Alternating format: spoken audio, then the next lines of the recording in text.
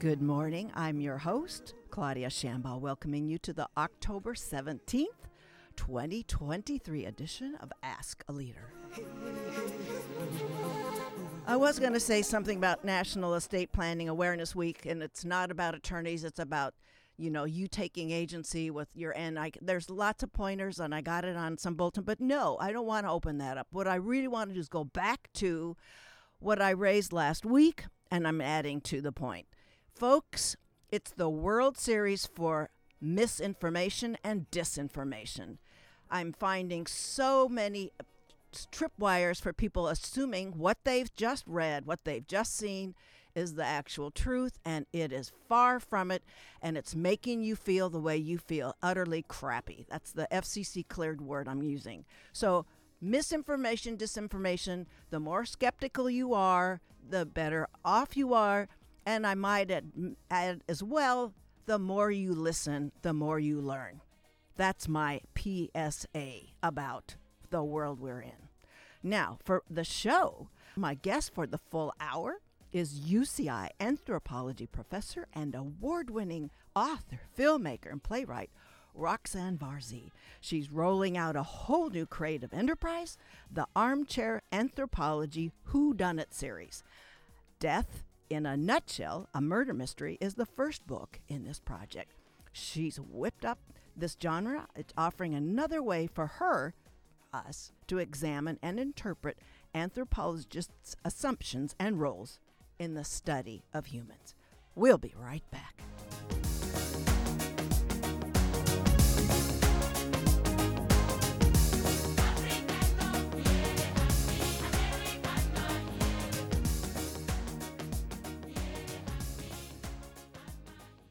Welcome back to the show. Returning to the program is my guest for the full hour, Roxanne Varzi. She is an award-winning author, filmmaker, playwright, Fulbright scholar, and full professor of anthropology and visual studies here at UCI, using the intimate reference to this campus, UC Irvine for people that are listening worldwide. Roxanne is as well a self-proclaimed dyslexia disruptor. I would add a disruptor of linear thinking. Her short stories have been anthologized in 3 collections of Iranian American writing. Her essays have appeared in London Review of Books, the Detroit Press, the Los Angeles Times, the Guardian, and Le Monde Diplomatique. She is author of Warring Souls, Media, Martyrdom, and Youth, and Independent Publishers Award, Gold Medal. Last Seen Underground, an ethnographic novel of Iran, and her dramatic work includes the film Plastic Flowers Never Die, The Whole World Blind, a sound performance, Tehran Tourist, Sultan Sublime, and Act 1 to the End. There's different titles, Act 1 to the End, Ask the Ayatollah. So some of these titles have changed, and lots of these academics have different sorts of postings and platforms where their bios are. So I will own that maybe another title is still there. The subject of today's interview is her latest book. This is in a series known as the Armchair Anthropology Whodunit Series, with the first book to launch this project entitled Death in a Nutshell. It's another spoiler-free show, folks. My contract with listeners and guests, that's the way it is. All I'm going to do is volunteer that Death in a Nutshell is, quote, an engaging read for adventurous mystery lovers peppered with a little anthropology. And she gives a little bit more than I would on her website. So I leave it at that, because this is going to be 1 hour's worth of a teaser for you to pick up the book. She joins me in studio, which I repeat is always a pleasure to have folks with me. Welcome back to Ask a Leader, Roxanne Varzi. Hey, Claudia. Thanks for having me back. It's great to be in the studio. It is an utter delight. Well, first, we're going to put you through lots of hoops. The anthropology, even defining it, is a bit of a landmine. And I looked up an old Webster dictionary. It's probably maybe about 30, 35-year-old, just to see what they'd say.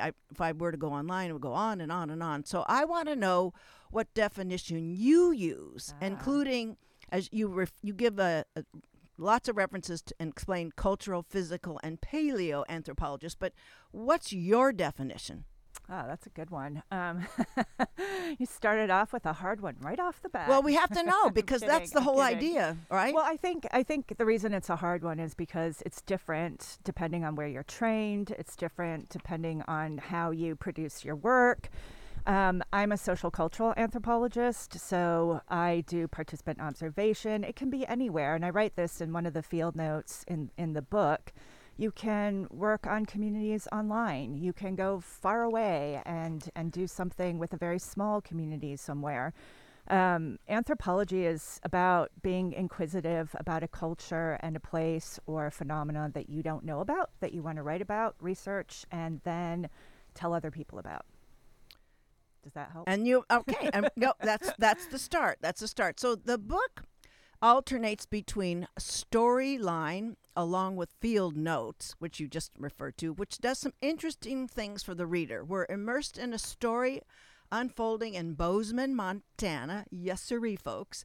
Then we step back and we slip into the armchair of the anthropologist for a look at the discipline and the author's mind. And it has, when I say author's mind, I just think I know who that is. I think there's partly a sort of your own autobiographical note. So along with a whodunit, we have a who would have thought going on in here between those two. So I'm going to roll out a whole lot of themes. I'm hoping we can cover practically all of them, and I would like to flesh out with you what I want to start with is and you're talking about that in your definition of anthropology, is there's scrutiny. That's the act of what the anthropologist is doing with the subjects and objects. And then there's surveillance. And I've just had this constant feeling, an eerie feeling of I'm being surveilled or we're surveilling the anthropologist, thinking out loud. The characters are being surveilled, and they're very unclear about that, and they're surveilling each other. So how conscious are you of the scrutiny and the surveilling kind of intertwining sorts of processes? Oh, that's a great question. Very conscious. And I think my character feels very uncomfortable with her role of going in and... Well, she's uncomfortable she's not yet completed her dissertation. She hasn't completed her dissertation. So she's so vulnerable, so fragile. She is. So she's kind of the perfect character to unravel the difficulties and some of the ethical issues and just some of the methodological, you called it minefields, I think, at one point, in terms of doing field research. And, I started writing the book as a murder mystery for fun. And then at the same time, I had wanted to do some kind of curriculum series. And then somehow, partially because of the publisher I was thinking about going with initially, I decided to put the two together. And it works really well because I think detectives and anthropologists do a lot of the same kind of work. But detectives are looking at a life after the life has passed away. So in some ways, it's a little bit different and easier. In other ways, it's more difficult because you don't have the same kinds of permissions and people are more on guard. But I think there's a nice parallel there between a detective and an anthropologist. Okay. And we can keep threading with that. So then another tool and a theme is stereotype, which we all think we know what it is, but you go to the phenomenological sort of background. It's a form of this you break down and refer to several times. It's really, really useful. And then I want to sort of bring up stereotype and then through semantics that are just so heavily frayed. But so this is no spoiler here, how Roxanne defines what stereotype is, and it's very useful in how, especially now where we're profiling, we're biased, there is an automatic process of stereotyping and profiling. We do that as a sort of protective mechanism, but it's also a pernicious process. So talk about the meaning of stereotype phenomenologically, breaking it all down. Well, I think the biggest problem that we have in the world when it comes to this is not treating individuals as individuals. And people are so complex. We aren't our ethnic background. We aren't our ability or disability. We aren't where we were born.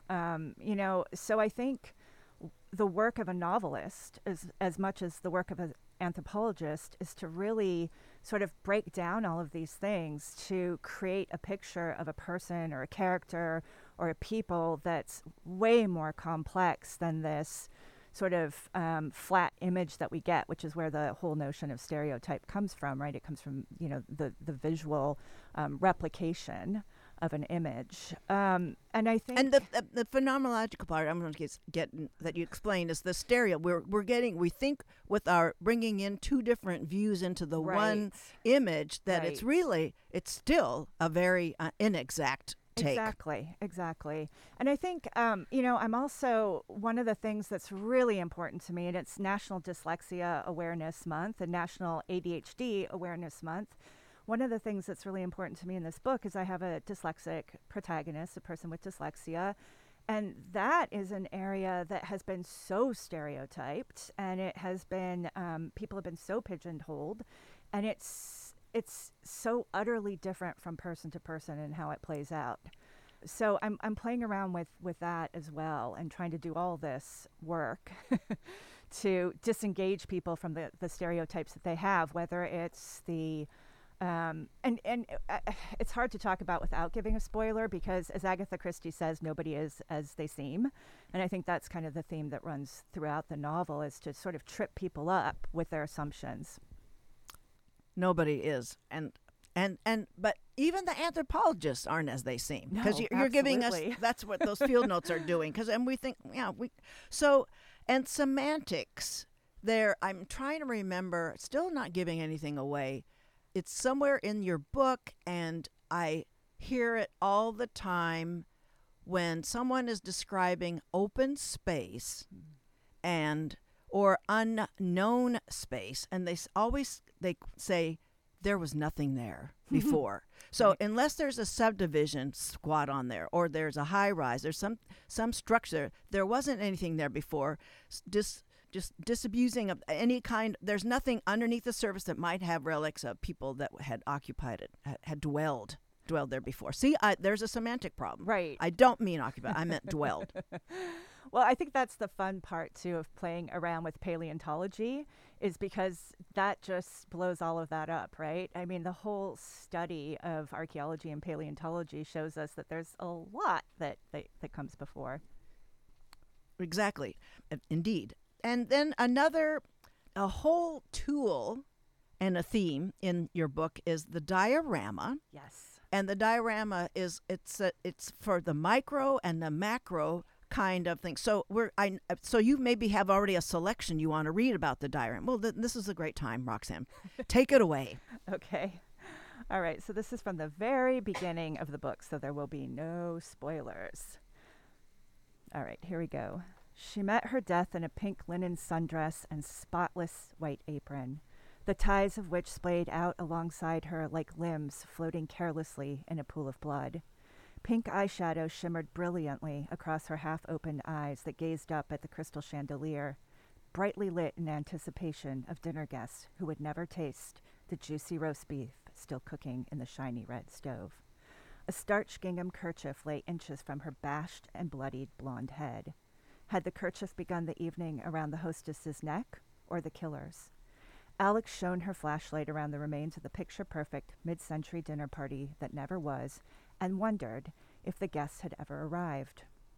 Had they come and seen the fresh blood that pooled around their hostess's head and left without leaving a single print on the recently polished floors? Who alerted the police? Who called off the dinner party? Did an early arrival kill her with a whack to the back of her head? Showing up early to a dinner party was considered rude in the 1950s. Only a pink suede kitten heel, knocked from her tiny, elegant, plastic foot, suggested a struggle. A matching pink lipstick outlined the curvature of slight surprise frozen across her lips. Alex studied the starched white napkins that dotted the length of the mahogany table untouched. Long-stem glasses stood empty, their bulbous bellies ready to receive the decanted wine still breathing on the sideboard. The lusterware shimmered unblemished. Had the detectives noticed the gingham kerchief that surely began the evening somewhere around the woman's neck? Alex's breath fogged the protective glass screen between her studious gaze and the tiny dead protagonist whose party had gone awry. She backed away from the scene and looked around at the other little houses. She was alone in the gallery and felt as if she had stumbled into a deserted neighborhood on the wrong side of town. Even the guard who had given her a flashlight to view the low-lit exhibit had abandoned her. Alex shivered despite the heat from the humming radiators. She wiped her glasses with her T-shirt and moved to the next miniature murder house. This one had the aura of innocent disarray left by a child called away mid-play. What had the dog found? A treat? A familiar human scent? Alex tilted her head to get a better look, but no matter at what angle she held her flashlight or contorted her neck, no matter how close she got, nothing could have lured her more than a bird's-eye view. There was nothing more frustrating for an anthropologist than a museum exhibit without a full narrative. Where was the backstory? Where was the information that would help her make sense of these little dollhouse scenes reduced to an artistic moment frozen in time? Where were the life histories? Who were these people? Why had they been killed, and why was she not privy to the information? An anthropologist was no different from a detective, and Alex wanted answers. That's how the whole book begins. Yep. And so, and it's the dollhouse is the micro detail, and you're zooming out. It's a diorama, and then there is the anthropologist body of work there.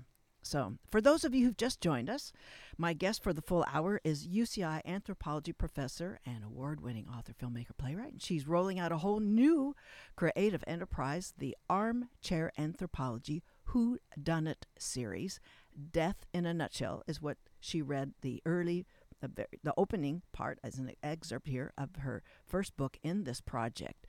So let's, I don't know if you wanted to add more about the dollhouse. I mean, there's when we first read, we're not sure, but when you say the plastic foot, we go, oh, wait a minute, this isn't real. But but that's what we're fooled. We're fooled Yep. with the kind of laser-like detailed relay of the setting, but it's like you said, if things aren't as they seem. Exactly.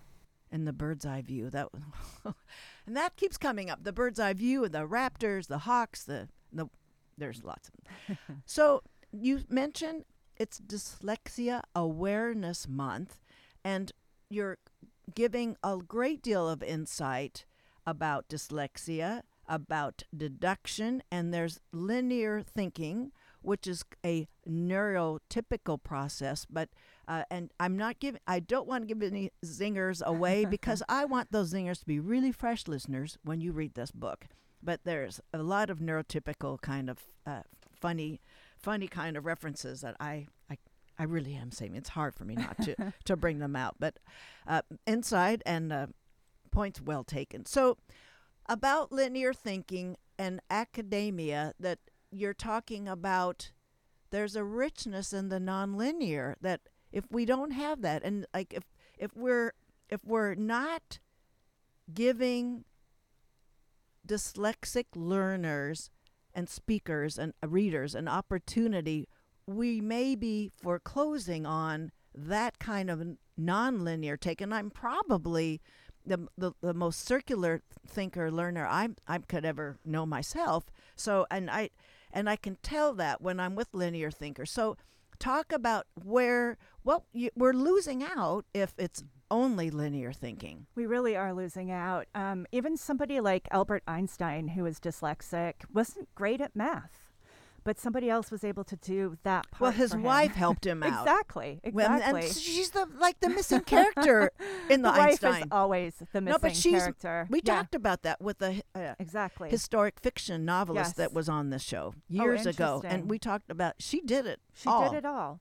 But, I think back to him. Much more, it's much more difficult now because we have such stringent requirements for math. So, for example, just from my own life story, I didn't find out I was dyslexic until after my son was diagnosed. I found out, in my 40s. But in undergraduate, I had such a hard time with calculus. I just couldn't get past it. And as a result, it brought my grade down, and I couldn't get into an advanced poetry class. That's irony wrapped in. Right?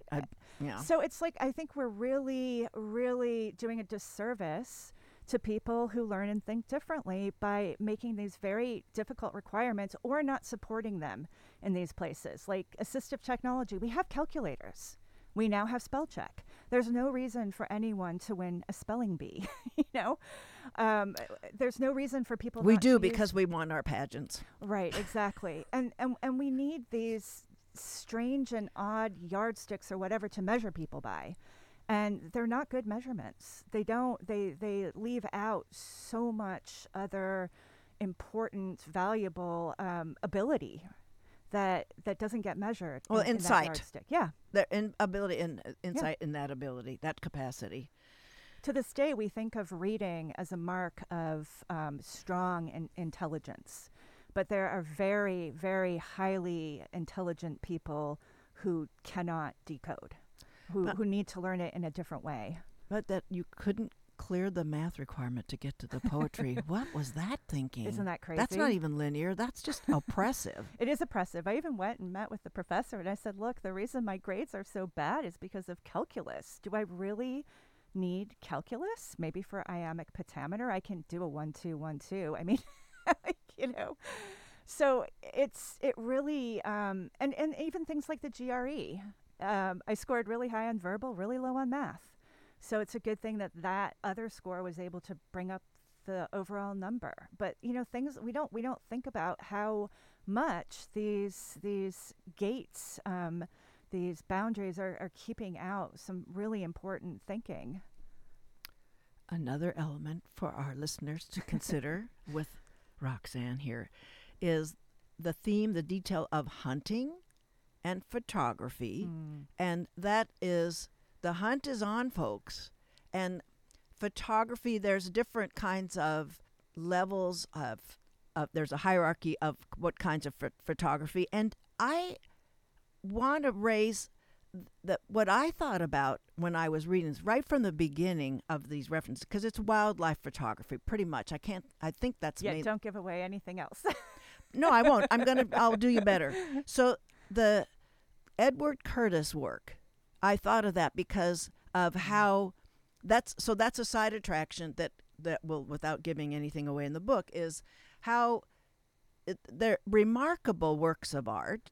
Right. They're a catalog that is necessary, but it's not sufficient to explain his subjects. But people are very grateful for the catalog, and I hope everybody's along with us here on Edward Curtis's work of Native American portraits, and some of them are they're landscapes as well. He was also criticized for heavily producing those images. However, I think that the production is a way to kind of weight the nobility of the subject. So maybe they didn't think that's how they would arrive in the studio to be photographed, but he's saying, he's bringing out all the nobility, all the creases in the face, the kinds of wear and the pieces of the costume and all that. So were you thinking consciously of Edward Curtis's work when you were writing this? I wasn't, but I'm really aware of his work, and I think the last time I saw it was at the National Portrait Gallery at the Smithsonian's in DC. I wasn't, but that's definitely a great example. So much of what I was thinking about throughout was context. And, you can have these amazing photographs, and in the wrong context, they're highly problematic, but recontextualized, they can be very valuable. And like you said, a wonderful piece of history that's lost to us. That's what he was trying to do. Exactly. I mean, his marriage, he wrote it. He had to keep clamoring around the country for finances from the oligarchs at the time. And so he was determined to capture that. Now, the context This is not. This Yeah. is still. It's still. We're still working with the book, but Okay. taking this off ramp is the context was though that he was permitted a lot of access, but apparently he could not get access to what I think it was called the rain dance. I didn't look it up. I've got the book was it The Man Who Chased Stars or Yes. Gazed Star? So he didn't have access to everything because that would have sort of it would have interfered with it's sacred It's turf. sacred. Yeah. So that context is, the context is where Edward Curtis was invited to be present, Sure. but that wasn't exhaustive of the whole indigenous civilization. Right, but it's also the context in which we put those photographs after the fact. So a lot of visual anthropology begins with this notion of preserving the primitive, going in and grabbing an image of a culture that's, falling away from us and evolving, Well, primitive, you said. That's a what they called semantic. it. Yes, exactly. And that's exactly, how we were taught about it and what it's a play, right? But the thing is, right now, so many museums are having to recontextualize. Oh, return as well. Yeah, and return is really important. And with photographs, and some people believe that their soul was in the photograph, right? So, photographs are incredibly personal objects. They can be very sacred. And museums need to recontextualize a lot of these photographs because they've been put in a power dynamic in exhibits that is problematic. And so we're seeing a lot of that right now. So it's kind of an exciting time to write about museums, to have a mystery that takes place in a museum, because I think they're very dynamic, important places, and they can do incredible good, but they can do a lot of damage. And I think we're at this moment right now where we're trying to hopefully, clean up some of the damage and use museums as a space for learning. For learning, Yeah. right. And it is a contemplative setting, though. So, and a rare I love place, a museums. rare space to be. Yes. So that sort of the context is reserved with that thought that it's the pace, the setting, the mood, and all but that. also how you learn. Not everybody learns from a textbook. So it's really important to be able to get into a place and see things, have some dimensionality, 3D, sensory. I was just in Norway, and the National Museum there is so accessible. They had, pictures with Braille overlay. They had so much assistive technologies in there, and they had so much wonderful contextualization. I remember taking my son to the Museum of African American History Museum in Washington, D.C. And, at the time he wasn't reading. And there was just so much reading. And I think museums really need to think about that too. Not everybody, and you don't have to be dyslexic not to want to stand in front of something and read for hours. So there has to be a lot of, we have to have the visual medium, the sound medium, and I think museums are starting to catch on to this and things are changing. And part of the reason I wrote the mystery also is because a lot of people, a majority of people these days prefer to learn through storytelling. And that's an age-old thing, that we lost somewhere along the way. And for me, that's really what drove a lot of this, was that I have been raising a reader and a learner who learns best through stories. And I think we're leaving out a lot of the population by not teaching through stories. So I just think that there's so many different ways to teach, to reinterpret, to recontextualize, to, Which is not a pedantic exercise. It's it's an honest and it's a caring sort of a disposition agenda there. It's when people hear that, they may sort of like, oh, here's an academic. But recontextualizing is so much richer than the product in the status quo. Yeah. So there are many other elements, and I'm withholding a lot of takes about the African American History Museum because I'm going to put that aside. Okay. Listeners know I've got lots I would love to say about that, but that off-ramp is not going to be on this program. We'll do it in another show. So another theme is the gift exchange, and you even put in the potlatch. That was so cool. That was one thing that stuck with me from my primary education is the potlatch in the Pacific Northwest history. Right. We learned about that. Did you learn about that? I didn't take anthropology as No, a I'm talking about I'm talking about in my sixth, PhD seventh program? grade, we No. learned about No. we learned about that in No. elementary school. This is part of the reason I wrote this. I didn't get any anthropology until I started a PhD. Okay, there's a flare at the side of the road. So you talk about gifts, and gift exchange, the spirit in the gift, and the overall calculus of the hierarchy of gift giving. Have at it. Oh boy. Well, as you're asking these questions, I'm realizing I need to write a study guide for the book, and I do plan on teaching it somehow. So this comes from Marcel Mauss's work. And it's really, there are a lot of clues throughout the murder mystery. One of the things that anthropologists work with is material culture and objects. And, these objects have history, they have power. They have power relationships within them. They are given, they're taken, they're stolen, they're misplaced, they're put in places they shouldn't be. So objects are a lot of fun to play with, both as an anthropologist and as a mystery writer. And without giving anything away, it's one of the things that Alex, the main character, really has to use some of her anthropological skills to figure out the significance of different clues in material objects. And there's a lot, about, and again, I don't want to give away anything that happens in the end, but there's a lot at play here in terms of economic displacement and immigration and power dynamics and relationships that go into how we relate to various material objects. Oh boy, it's really hard to do a talk on a murder mystery without giving away your whole book. Well, but no, we can do it. We'll do it. Because there's so much in there. there. It's my first talk on a murder mystery, so. Oh, really? Yeah. Oh, my goodness. I'm cutting my teeth here, Claudia. Okay. I'm going to learn how to do it right here. Okay, well, that is a nice function. The I'm book happy to literally perform. came out yesterday, so this is Okay, it. and we'll get at the end. We'll have time to talk about the formats people can take this, but it's all about the independent dealerships. We are not dealing with any oligarchic sort of distributors. It's not how I roll.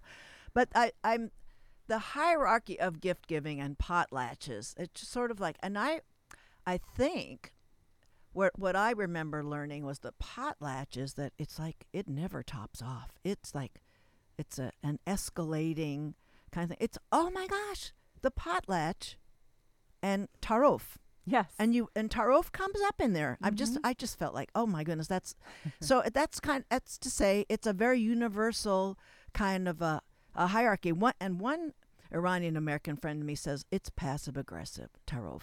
Have you ever thought of that? It isn't. I mean, it's a way to keep social relations happy and not have to be passive aggressive, because it's not really passive aggressive because everyone knows what's happening. Not everybody. Well, a non-Iranian has. I sweat bullets I know.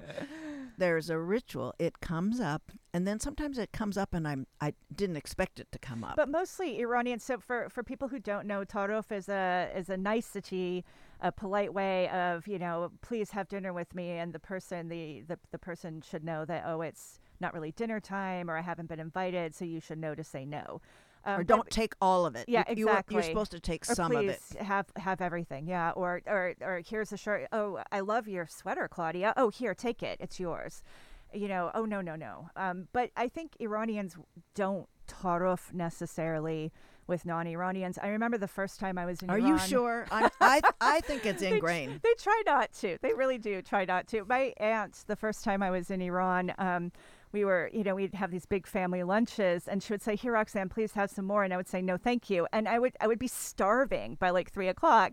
And she's like, "Roxanne, you really don't eat much." And I said, "Well, I try to be polite." And she's like, "You don't tarof with family. We're having a family lunch." Oh, I you asked don't? if you Oh, want there's more. the manual. I didn't know. Yeah. Oh my there's gosh. Totally a manual. But I had to learn that as I went along. I was a little hungry along the way, and also just things like Iranians tell stories instead of like outright. Like for example, my aunt, I would turn off the bathroom light at night. And so the next day I heard this whole story about how she fumbled with a flashlight. And instead of just saying to me, "Could you leave the light on?"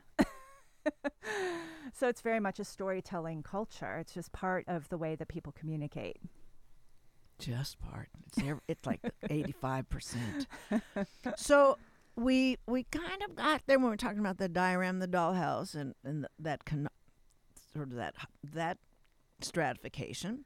There's the nutshell, Right. which that's another idea and a frame of reference. There's the dwelling, and I mean the glass case is we've already talked about museums and the glass house, and that pun is brought in there about what you do and don't do in your glass house. But that's a through line I want you to take up the way you'd like in your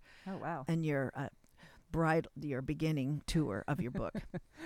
Well, the whole thing started, I was teaching in the UCDC program. Here's a plug for UCDC. Wonderful opportunity for students to go study in Back to Washington, back. We DC. talked about it last week with Poli Sci. Oh, you did? Wow. Oh, that's why Matt Beckman was on the show. That makes sense. No, he was it there wasn't about Matt. presidential Oh, okay. schedules and shutdowns. Okay. Well, he was in charge of the program. I don't know if he still Yeah. is. Okay. Well, it was a wonderful opportunity for the students, but I also had a moment where I went to the Renwick Gallery and I saw the Frances Glessner Lee's Nutshell exhibit, and she had made these amazing dollhouses that, and to call them a dollhouse is really, they were nutshells. They were these reconstructed crime scenes that are still being used to train detectives. And it was such a brilliant way. And I'm wondering if maybe she was dyslexic, because it really is truly dyslexic thinking of like, you can't go to the scene and instead of, having me try to describe it or film it, let me give it to you in 3D so that you can move these little dolls around, and it's very neorealist. We can decide that maybe somebody was in the kitchen being stabbed when somebody else was upstairs, and you can see that happen in kind of real time as you move things around. And I saw the show, and like any academic, I filed it away in my brain as something I definitely wanted to explore at some point. And then I went to Montana, and I was in the Museum of the Rockies, and this murder mystery came to me, and I thought, this is a good place to explore that, So that's kind of how that nonlinear thinking works. You have these little elements that you kind of store away, and then they sort of come together. Absolutely. And the nutshell and learning and her using that device, it gets into what you bring up in Mouse's work too. Do I pronounce it how or ha? Yeah. And it's that essence that this tool will give not just a 3 but a much richer multidimensional rendering of the scene, which can help walk people through in the whodunit. Yeah. It's pretty cool.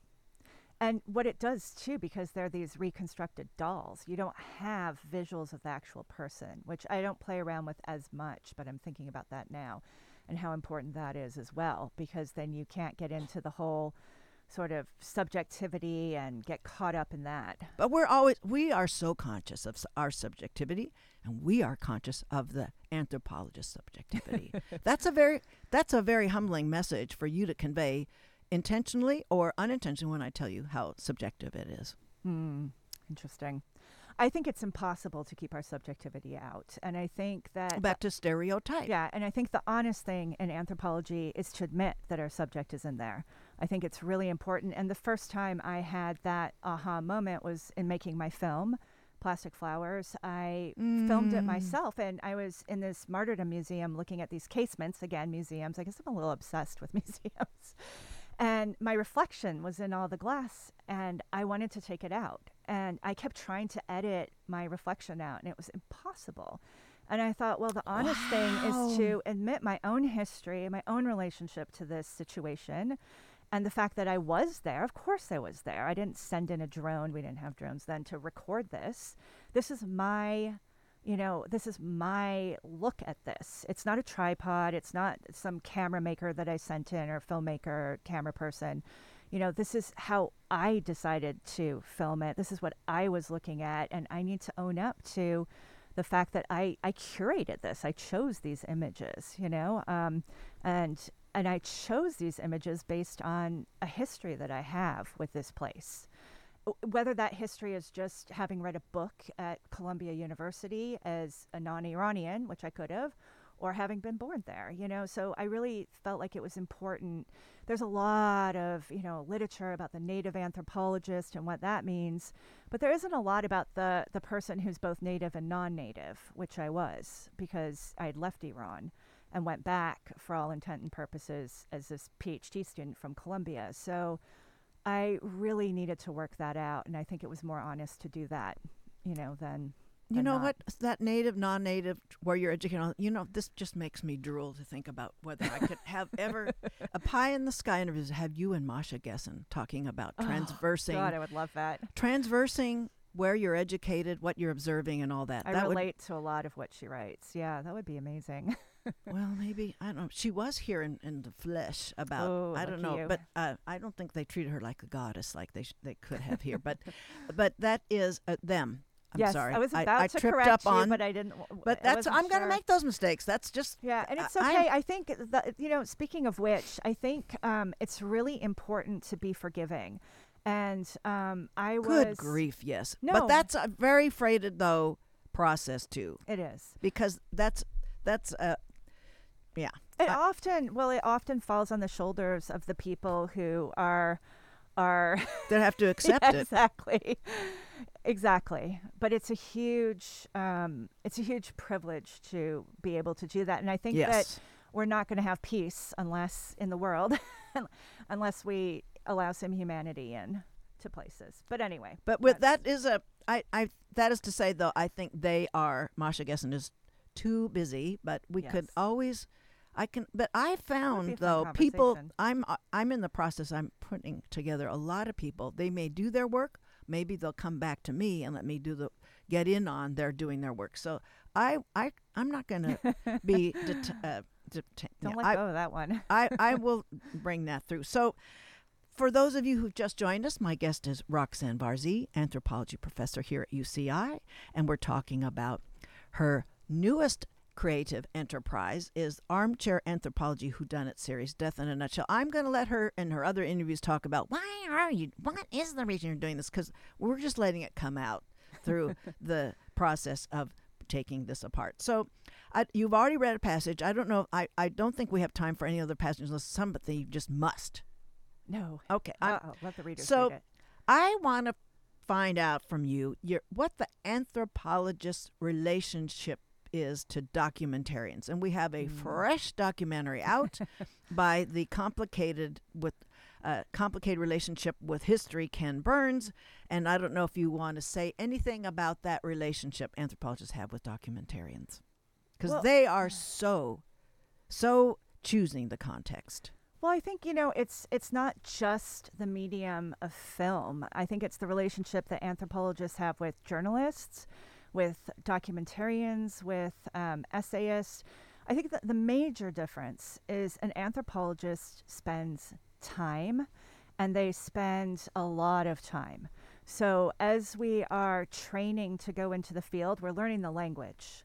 We're learning the history of the place. We are learning the contemporary, problems of the place. We have all of that, hopefully, under our belts before we do our PhD exams and are allowed into the field. And then we spend a year to 2 years hanging out, doing deep hanging out before we produce that book, that film, that photograph.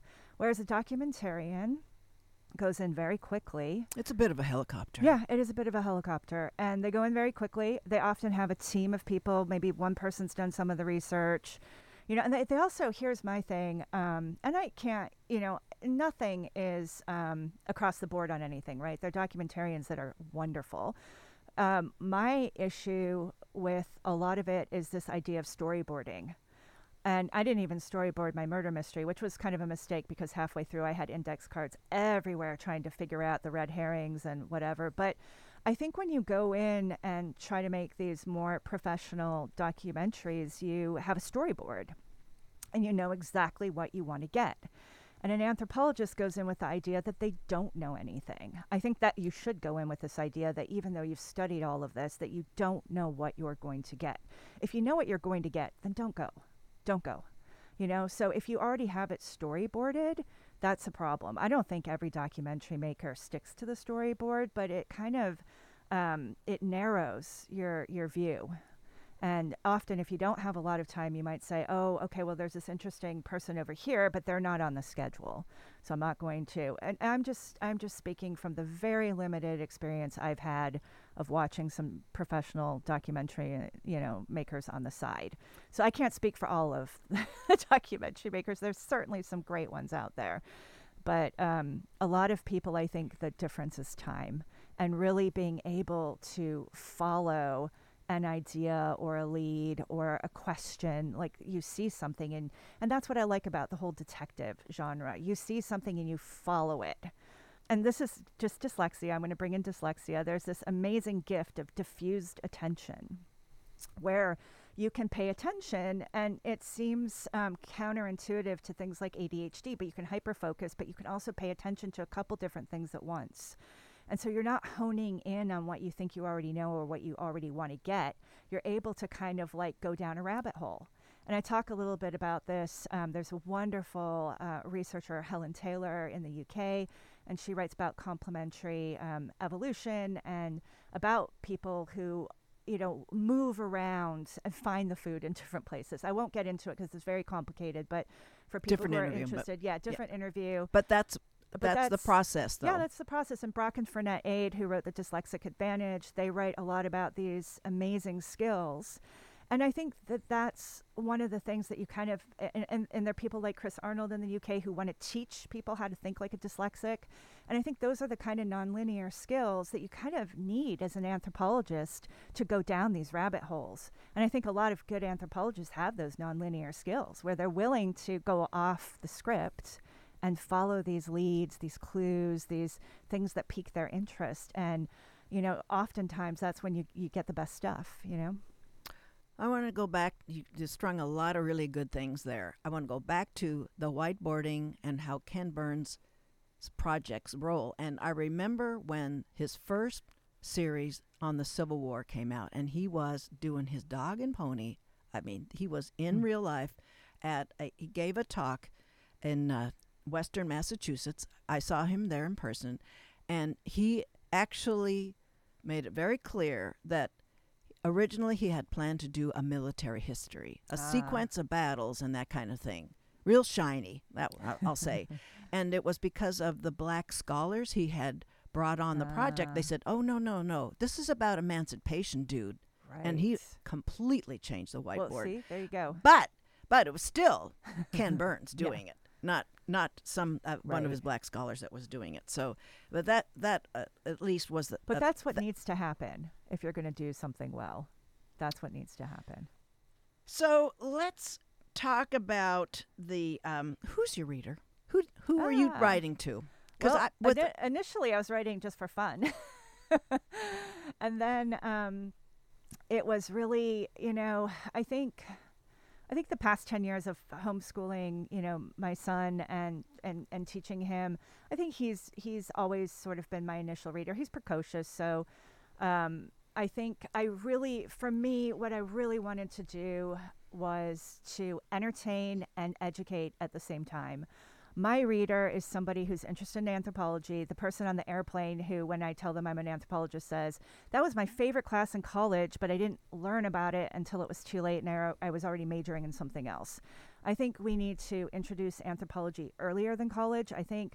How early? Let's say. High school. I would say AP, Why not something really subversive earlier, though?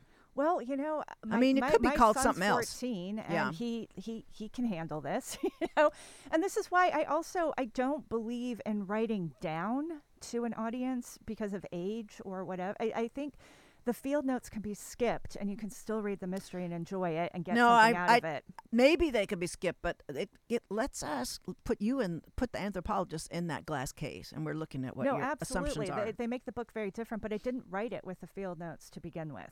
So if somebody doesn't want to go that deep, they don't have to. But what I eventually, and part of it was because I was going to work with the press that works with twice exceptional learners, gifted, dyslexia, autism spectrum, ADHD. And initially, they were really happy just to have the mystery. But I was thinking for a long time that I wanted to write these classes that I teach into a curricular form that high school students could get into. And then the pandemic really made me realize how much we need anthropology, how much number crunching isn't going to do it. You need to understand why people don't want a mask or why they don't want to get a vaccine, or, there are just so many deep ways that anthropologists can get at things. And I think we can all think like anthropologists, and I think that's really important, even if it's just one murder mystery you've read that's opened up your eyes to seeing, like reading visuals differently, or, just thinking about stereotypes, something as simple as that, or not as simple, but, just being introduced to that. So I'm going to do a talk at Hunter High School in New York City. They're my audience. Bright high school students who are interested in murder mysteries and exploring something that they're not getting access to right now. So I have an idea. Oh. Now, so you said on the way before we went on air that you've already 60 pages into the next in the series. Yes. So I have I'm going to pitch one little idea here while everybody's listening to us is the banned books, banned anthro professor. Oh. You want me banned already? No, because faculty, because it came to my mind because the new governor of Louisiana is going after academics. Oh, well. And it was a primary, but because he cleared a simple majority, it was the general election. Landry is in. He's the governor of Louisiana, and he has levers to deal with banning, putting a lot of pressure on academics. So it's going to be really hard. And so the banned book and the banned anthroprof, or the banned academic, somewhere there's that. And you have fodder in Huntington Beach, and you've got Florida, the whole system, what that's. So there's a lot of glass cases. No, absolutely. And I'm still writing plays, and that might be the next play. So we'll see. Oh, and this genre, there is a bit of a play to the way the dialogue is set up. Absolutely. And I just went to see Agatha Christie's Mousetrap, which was a bit of a pilgrimage for me. She's an amazing, she was dyslexic as well. And, her writing, somebody told me this. Somebody said, the reason that your dialogue is so prominent in the book is because you're dyslexic. And I never thought about it before. But really? Agatha Christie's books, every single one of them, are so easy to put in the context of a play or a movie. And I think that's part of the reason they're so popular, is because she is a natural playwright as well as being a mystery writer. So I think it makes complete sense to me to go in between these two genres. Complete sense. And complete is that's a sweeping modifier. I can't believe we're using that, but it is utterly it is. Well, quickly, where people can get a hold of the book and the formats. Well, as they say, where books are sold. Though it might take another week for it to be up at some of the indie places, but I'm hoping Book Culture in New York City will have some of the first books, and otherwise it's on all the e-readers. And if you are getting it on Kindle and other e-readers, you can change it to a dyslexic font. So that's really important to me. And the next project is to get it out on audio in about a month.